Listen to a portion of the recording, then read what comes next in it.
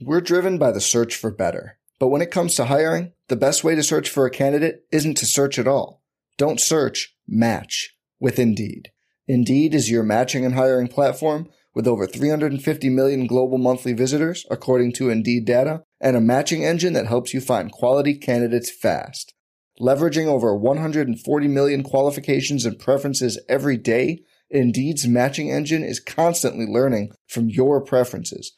Join more than 3.5 million businesses worldwide that use Indeed to hire great talent fast. And listeners of this show will get a $75 sponsored job credit to get your jobs more visibility at Indeed.com/Blue Wire. Just go to Indeed.com/Blue Wire right now and support our show by saying you heard about Indeed on this podcast. Indeed.com/Blue Wire. Terms and conditions apply. Need to hire? You need Indeed. We have your coverage of Day 10 of Browns training camp with live on-site analysis from our guest Cory Kinnan. We will also go through some of his thoughts around the Hall of Fame game, who played well, who didn't play well, what we're looking at going forward, and then some back and forth on some key positions that still need addressed. All of that and more on the OBR Film Breakdown up next.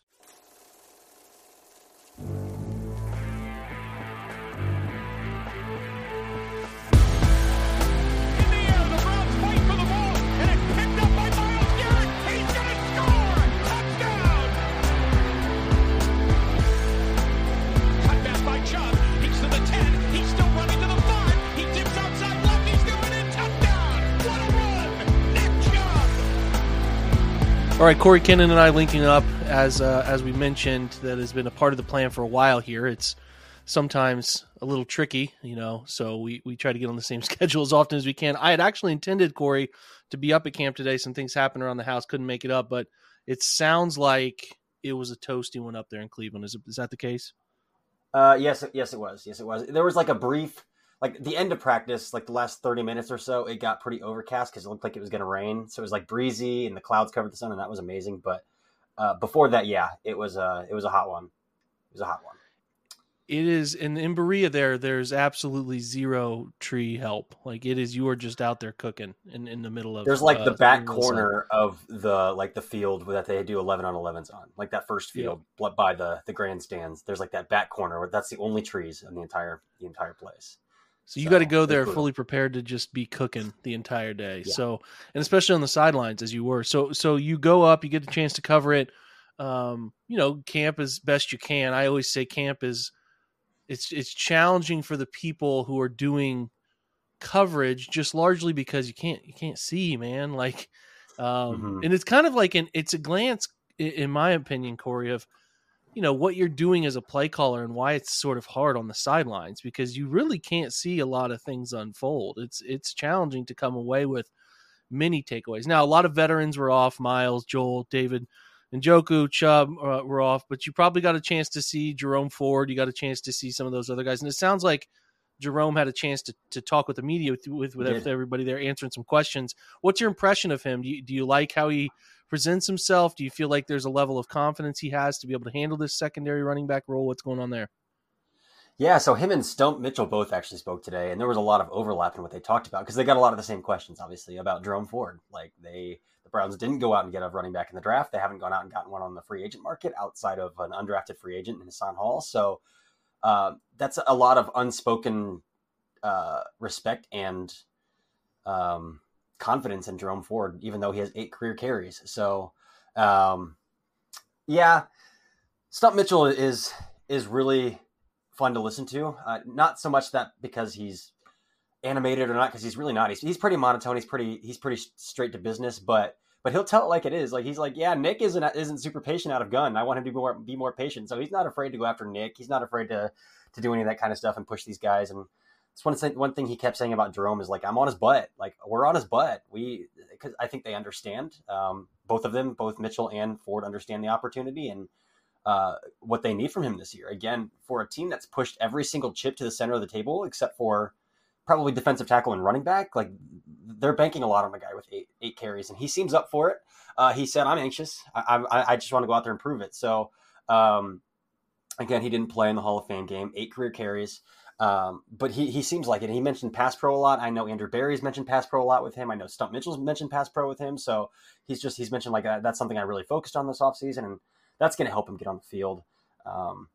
So I'm optimistic. We'll see him against Washington on Friday night for sure, I would assume. But again, I think he's up for it. He's talked about how he's stuck to Nick's hip all offseason. He's learned how to be a better pro. He's like, Nick has never been fined. Nick has never missed a meeting. Nick is a diligent note taker. He just talked all about how like I'm trying to do that. And something that Stump Mitchell said was he should strive to match Nick's stat for stat as well. So it seems like, and again, like Ford has two of the best people in the building to learn from, in Nick Chubb and Stump Mitchell, a very decorated running back coach and a very decorated, probably the best running back in the NFL. So again, we won't see anything until he actually gets on the field and we can kind of see. But I like what he said. He sounds prepared. He sounds like he's taken a leap maturity wise in year 2. Good. Yeah. I think a bit of a guessing game a little bit there. You know, there's quite a few veteran running backs in the market. We've gone through this exercise too many times. We all know who's out there, but if teams can cut the corner here, I think they're trying to cut the corner here as best they can. And it's not like, I'm sure you'd agree with me, they sort of forced their hand with Kareem Hunt. They were going to always use Kareem Hunt based on what they had to pay him. So it's not like they don't believe Jerome could have played last year. It's just, you know, it was the fortunate situation, or unfortunate for Jerome, that everyone in the running back room stayed healthy, which was, you know, if he would have arrived 1 year earlier, he would have had a very large opportunity to play, right? You know, that's just the way the game breaks year in, year out. So I think Jerome's more than capable. I think they're proving that they want to believe in him. And like you said, he should get time against Washington. I don't really know, based on history of how the joint practice stuff works, it feels like the veterans also won't play in that Philadelphia one as well, just because they'll get all their work in during the week. But then it's like, okay, that's a lot of pressure on one preseason, you know, real tune-up. But again, it might not be something Kevin cares about, because by evidence of what we're talking about earlier with these veteran days off, he just wants to get to the regular season. Like he really is as much mental as possible, get to the regular season, which might not be the thing that some of the old heads would love to hear, right? They want guys out there banging pads and, you know, 2 days and all the old school stuff. But Kevin would prefer that, you know, availability is your best ability. So he wants those guys to be ready to go by week 1. So I like your point. There will be an uptick in guys playing against Washington, but I don't foresee a bunch of the starters giving that one a go yet, because I think that there's just still too far out at that point to feel comfortable with anything crazy there. But otherwise, at practice, sounds like the defense had another day. And again, these sometimes, I think there was a report just yesterday out of Baltimore about like 9 interceptions in Baltimore's practice. Like, I think people need to understand that there are times where these things, like back when I was coaching, this is what we did. We'd write up our script and then we'd give our script to the defense and let them write their script off that look. So some plays you're putting your team in an advantage. Some plays you're putting your defense at a disadvantage. Like, it's just whatever you want to do sort of situationally in any given practice. But I will say, Cory, you know, 22 snaps of man coverage, cover 1 in the Hall of Fame game.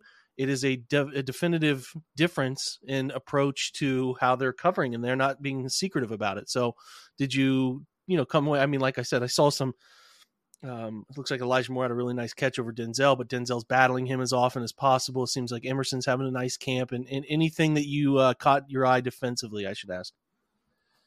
The front, man, they ate up the offensive line today. Like in the running drills, it just felt like running backs didn't really have any lanes. And again, like when I was in high school football, like I went to a small school, so we all played both sides of the ball. We knew it was coming, so you can anticipate kind of those sorts of things. But it really looked like the defensive line had a pretty good day. Had a pretty good day up front. I just noticed the wide receivers and corners again battling it out quite a bit. Amari had some real smooth reps again today. He cooked Martin Emerson on a double move, a deep ball double move.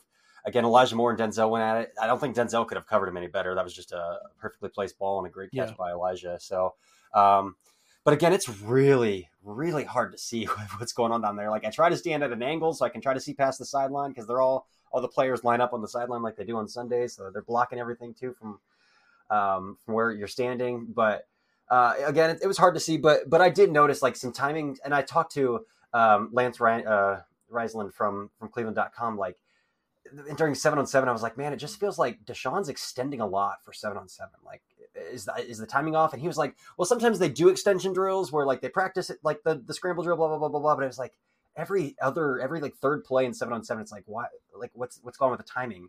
And that could be a coverage thing, but it just felt like, man, these guys aren't on time. To where like in 7-on-7, you should really be able to hit your drop and get the ball out. But it just felt a little fragmented. Yeah, you'll have that. You'll have that at times. It feels like there have been some days, and this is what you should want, right? Where defense is having their day and offense is having their day. There have been some reports of that. So it's tough to, as you said, it's tough to pull away from these days where you're kind of covered up and the view is tough. I mean, I think this is the second day fans get to go. There's one more day tomorrow people can go. And then I think there's like a break until the 20th, I believe, that the public can go see them. So not a ton of days here that there's a chance to consume like what's happening on a day-to-day basis. Seems like Austin Watkins continues to shine. I mean, at the back end of this wide receiver room, we felt like there are 5 wide receivers who are sort of a lock, and you never want to be careful with the word lock, but 5 wide receivers you felt were pretty close, but it seems like he's sort of sticking his nose in there for that final spot, or at least a practice squad consideration where he arrives late. But, you know, if you continue to make plays, Cory, I mean, you're going to eventually get a chance at this thing, and he's making plays. Yeah, that highlight that's going around of him tracking that ball over his left shoulder down the left sideline, which is the hardest to track. I was like, that was right in front of where I was standing. I was like, okay, all right, that's a pretty decent track there, and that's coming off that touchdown in the Hall of Fame game. This feels like a room that it's hard to make it in, just because they went out and they got a variety of different names that are like, well, these guys are making the team, so. So again, I like him. I think he'll be a practice squad stash. He's made his impact in the Hall of Fame game in practice I saw today. So, but again, those practice squad guys have gotten called up in previous years. Like Dalen Baldwin played 2 games last year. Like, who's the other guy that played in that Jets game in 2021 when the whole team, or 2021? Oh man, he's around for like 2 years. I don't remember his name. That's a good question. Now we could go off air and we'll figure this out in a second, but I can't remember. But they brought up so many people there. I mean, there's guys who have been around. The thing that's amazing is some of the longevity of some of these guys. Like John Kelly, we know, has been around. Jamarcus Bradley, right? And then like Harley's back as a second year guy, as a UDFA. Like they seem to be able to bring some of these guys back, and then you get to the point where you know the system really well, so you want somebody like that to be able to just hop onto the field and play, right? Be called up and play. And it seems like they're pushing in the right direction for some of those guys to be able to come up and do that. So that's sort of exciting. We're gonna take a break real quick, come back, and then I want to talk about Hall of Fame game where we actually had some real insights, because I talked about it with Andrew Spade, but I want to get your thoughts on it too, Cory. So we'll be right back. We're driven by the search for better. But when it comes to hiring, the best way to search for a candidate isn't to search at all. Don't search, match with Indeed. Indeed is your matching and hiring platform with over 350 million global monthly visitors, according to Indeed data, and a matching engine that helps you find quality candidates fast. Leveraging over 140 million qualifications and preferences every day, Indeed's matching engine is constantly learning from your preferences. Join more than 3.5 million businesses worldwide that use Indeed to hire great talent fast. And listeners of this show will get a $75 sponsored job credit to get your jobs more visibility at Indeed.com/Blue Wire. Just go to Indeed.com/Blue Wire right now and support our show by saying you heard about Indeed on this podcast. Indeed.com/Blue Wire. Terms and conditions apply. Need to hire? You need Indeed. It's only a kick, a jump, a block. It's only a serve. It's only a tackle, a run. It's only for the fans. After all, it's only pressure. You got this. Adidas. Getting engaged is a moment worth cherishing. A one-of-a-kind ring that you design at Blue Nile can help your love sparkle. Just choose your diamond and setting. When you've found the one, you'll get it delivered right to your door. Finding the right engagement ring can be nerve-wracking. At Blue Nile, you'll have the expert guidance needed and a diamond guarantee that ensures you're getting the highest quality at the best price. Cherish all of life's moments and save up to 30% at BlueNile.com. That's BlueNile.com. Survivor 46 is here, and so is On Fire, the only official Survivor podcast, and we have a twist this season. The winner of Survivor 45, Dee Valladares, will be joining us every week. We're going behind the scenes of the biggest moments, the how and the why things happen, and the strategy and analysis you can only get from someone like me, a Survivor winner. Listen to On Fire, the official Survivor podcast, wherever you get your podcast.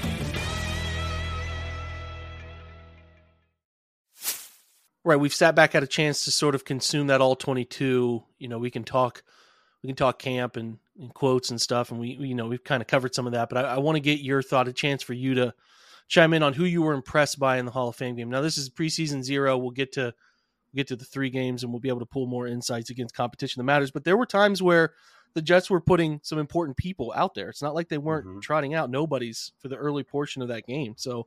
Mekhi Becton's on the field, Will McDonald, Bryce Huff, some of the others were out there as well. I think Jeremiah Johnson was out there too. So like they were putting guys out there, and I think the Browns handled themselves pretty respectfully. So, stepping away from it, like give me some names that caught your eye in a good way. Yeah, so you got to start with DeJuan. Looking at the All-22, like DeJuan Jones, of course, didn't give up a pressure. He's getting lauded, and he should. He played every single snap of that game. I did see some stuff where he struggled with some speed from Bryce Huff a little bit. Off the edge. But again, some of his hand replacement stuff is just so spectacular. The swipe and replace to win back inside position. He does it so well. Again, he's long as hell, so he better be able to do that.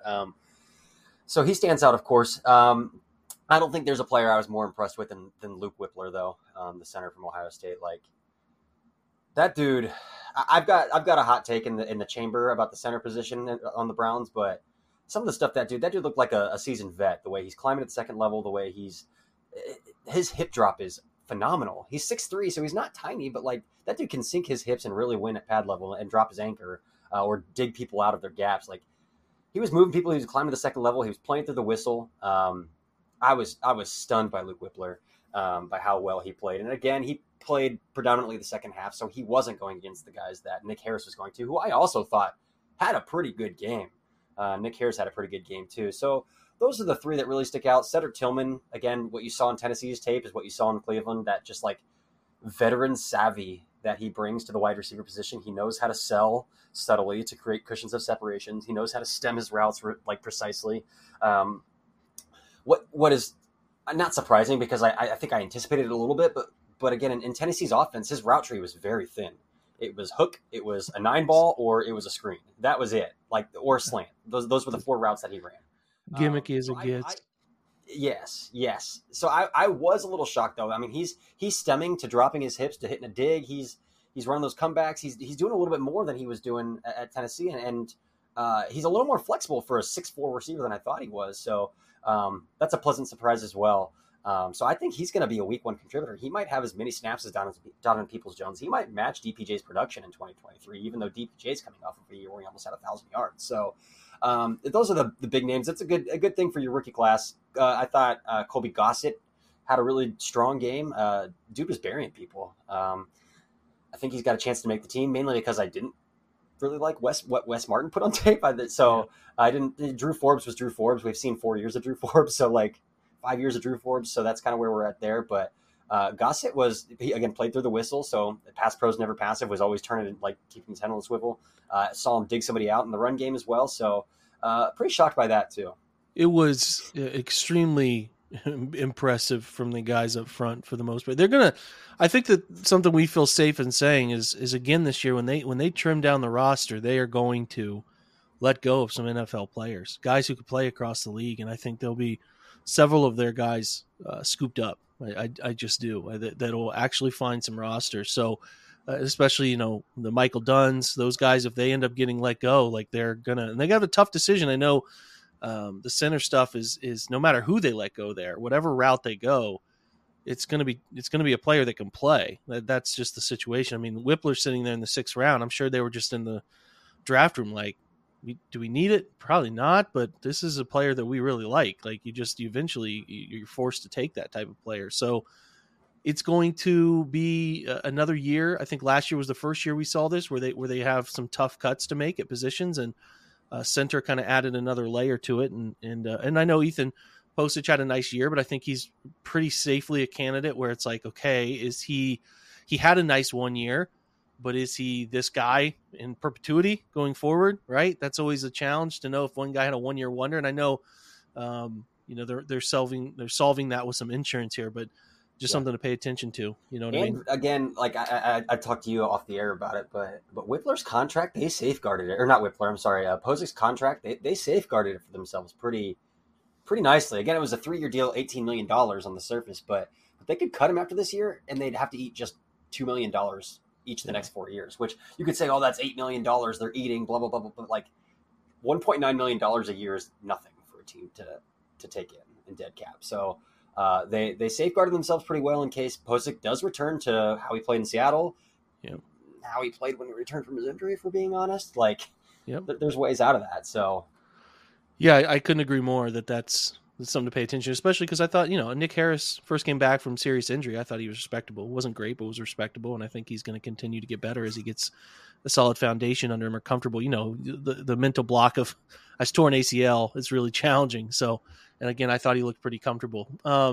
Defensive line wise, Isaiah McGuire, some of these young guys, I didn't see anything personally that made me. I thought Siaki Ika was pretty solid at holding his ground, holding a gap fit, doing an okay. I mean, he was dead in the water against the pass, which I think has to be more than expected at this point. But I thought he was fine. I think Tommy Togiai might have put together one of the better performances of the D tackle group, which is a little bit jarring considering Jordan Elliott played 12 snaps. You know what I mean? So we saw Justin Houston sign today with who did Justin Houston sign with? Carolina.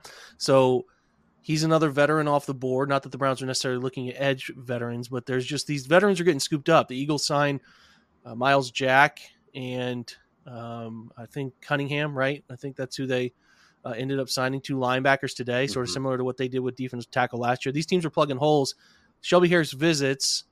I don't think you can roll into the year with what they have right now, man. I really don't. I think they have to bring in one competent body. We saw Maurice Hurst. We haven't seen Tristan Hill, but I think we know who Tristan Hill is, right? I mean, I don't think we have to play secrets about that. So I didn't see anything that blew me away from Hurst. Now, there's more preseason action to go here, but I think there needs to be a sense of urgency at defensive tackle. Would you agree with that still? I will say, talking to people who have been at practice every day, they've been saying that Tristan Hill, when he's on the field, is looking pretty good. But again, he's a cast on his wrist now. So like he didn't play in the Hall of Fame game. So that stinks. But, and you hope that, he was a second-round pick of Dallas just 3 years ago, but he kind of built up a reputation in Dallas of a guy who didn't really work hard and a guy who any opportunity he got would gator roll somebody. So like, that's not what you want to be, but maybe that release from Dallas sparked something, because again, his short stint in Arizona when they picked him up after he got cut, he graded out pretty well playing for Arizona those back few games there. But that's not, again, he's got a cast on his wrist now, and that's not a player that you can just like bank on going into the regular season. So they have to. And I think Jordan Elliott being the only first teamer to play in the Hall of Fame game kind of tells you that they probably feel that sense of urgency as well. And I think Josina Anderson had tweeted out like, yeah, he came for a visit. The Browns were under the impression that he's not really in a place where he's really urgent to sign. He might be milking some offers, kind of taking other stops along the way. I hope they get it done. Again, Matt Ioannidis is still out there. I don't know why. I've told the guys on our staff here that him being he's too good for it to be this quiet. Is there like a thought that he's around the league, like he's retiring? Like, he's too good for this to be so quiet. There have to be teams calling, and he just is ducking the calls because he makes too much sense for so many teams, obviously Cleveland included. It's just the pool of these guys at defensive tackle. I mean, like Ndamukong Suh's kind of out there, but you're starting to run up against it. Because the Browns and his agent have been in conversation the past 2 offseasons. Schwartz connection, is real Schwartz too. Connection, and he obviously last year waited it out to sign with the Contender. So it might be the same thing this year. He might not sign till week 9, week 10 with the Contender again. He might just wait it out that long again. But that connection between the Browns and Suh's agent has been pretty present over the past couple seasons. So yeah.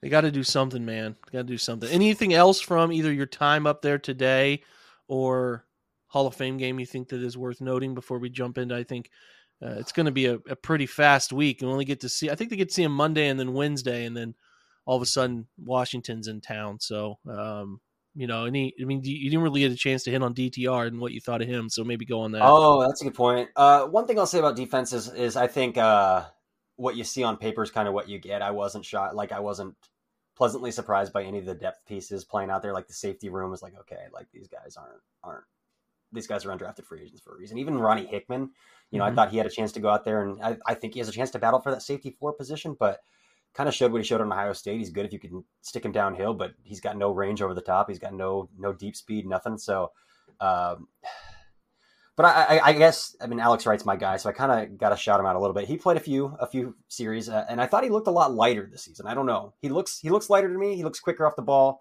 Had some nice run defense reps. He's still trying to win along the outside track as a pass rusher, and he keeps losing his footing every time he tries to play outside of his frame. So I don't think that's his game, but I don't know if they're telling him like, hey, you should push this stuff while you're in the preseason. I don't know if they'll kick him back inside when Za'Darius and Miles and Ogbo are playing. But I thought he had some really nice reps working through the chest of blockers, and I thought he had some really nice reps in the run game, sticking himself in a gap, working backside pursuit in wide zones. So that was notable to me as well. But yeah, then DTR, what did you think? Do you think there's downline holding him as the second quarterback's early? He's got to play 3 more games here, but I don't know, maybe you caught something today and you're impressed with him. But it's, as far as the debut goes, it doesn't get much better for a youngster. No, and I was impressed. Like I'm through the offensive tape, and like for a first game, like especially the DTR you saw at UCLA, he's kind of all over the place, but like his pocket work was phenomenal in the Hall of Fame game. Like there's one rep where both the tackles are running the loop and he steps up perfectly, finds a window, extends and picks up a first down. Like that 2nd and 16 throw, he manipulates a passing window with his arm angle and slings it, like throws a dart over the middle. So like he did a lot of like things that's like, oh, this guy there's something here. Yeah. To the point where I'm like, he could back up year 1. I know that's why they gave Dobbs that fully guaranteed contract. They don't want him to. They want to ease him in, but like that's a pretty good grasp on the offense from like, I wouldn't say a ceiling raising perspective, although the stuff he does outside of structure and his ability to use the legs definitely raises the ceiling. But like floor raising stuff is what I was more impressed with. Like he was on time. He was safe with the football for the most part. He was accurate. His pocket work, like that stuff that just like he shows if he needs to, he can at least run an organized offense. Yeah, and that's a challenge going from signal-based offenses to being able to hear over something in your helmet and spit the verbiage back out. That's a challenge. So it's a flying A for him. I hope he can continue to do more and more, because they would probably prefer to keep that roster spot. I mean, there's 2 things that fascinate me in the preseason. It's what they're going to do with that quarterback rule, right? You still have to have him on the 53, and I really don't think many teams in the regular season are going to carry an extra quarterback. It's still going to be 2 quarterbacks almost everybody takes out there. And then also kind of looking at the timing at which roster cuts happen, because as we know, they don't have to go too far into the weeds and roster cutting until right after that 3rd game. And that differs from years past. So it's just kind of like the tempo of the cuts will be an interesting thing to watch as well. So listen, we got Cory's insights. I always want to do crossovers with him as many times as possible.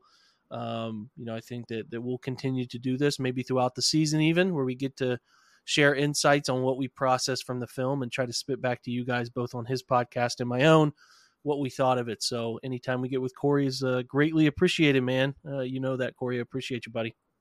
Absolutely, Jake. Anytime at all.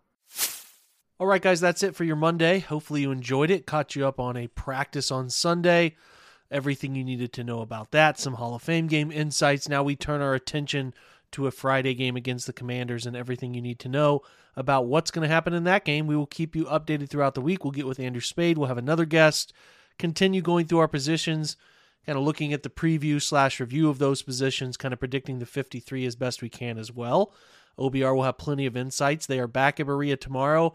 I do apologize. I referenced I was going to be able to go to these 2 days. I'm actually not going to be able to go. Practices are at 2.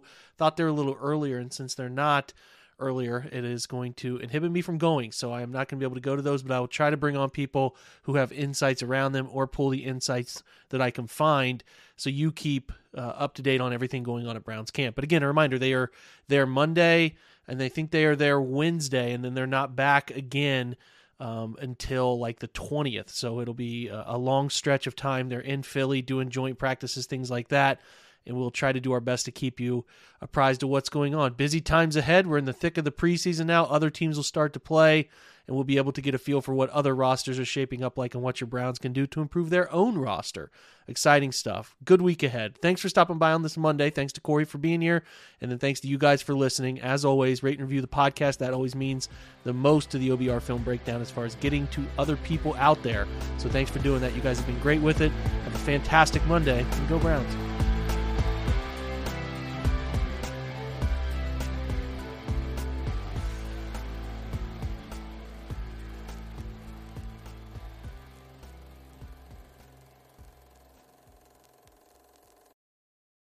I'm Mark Chapman. Welcome to the Planet Premier League podcast.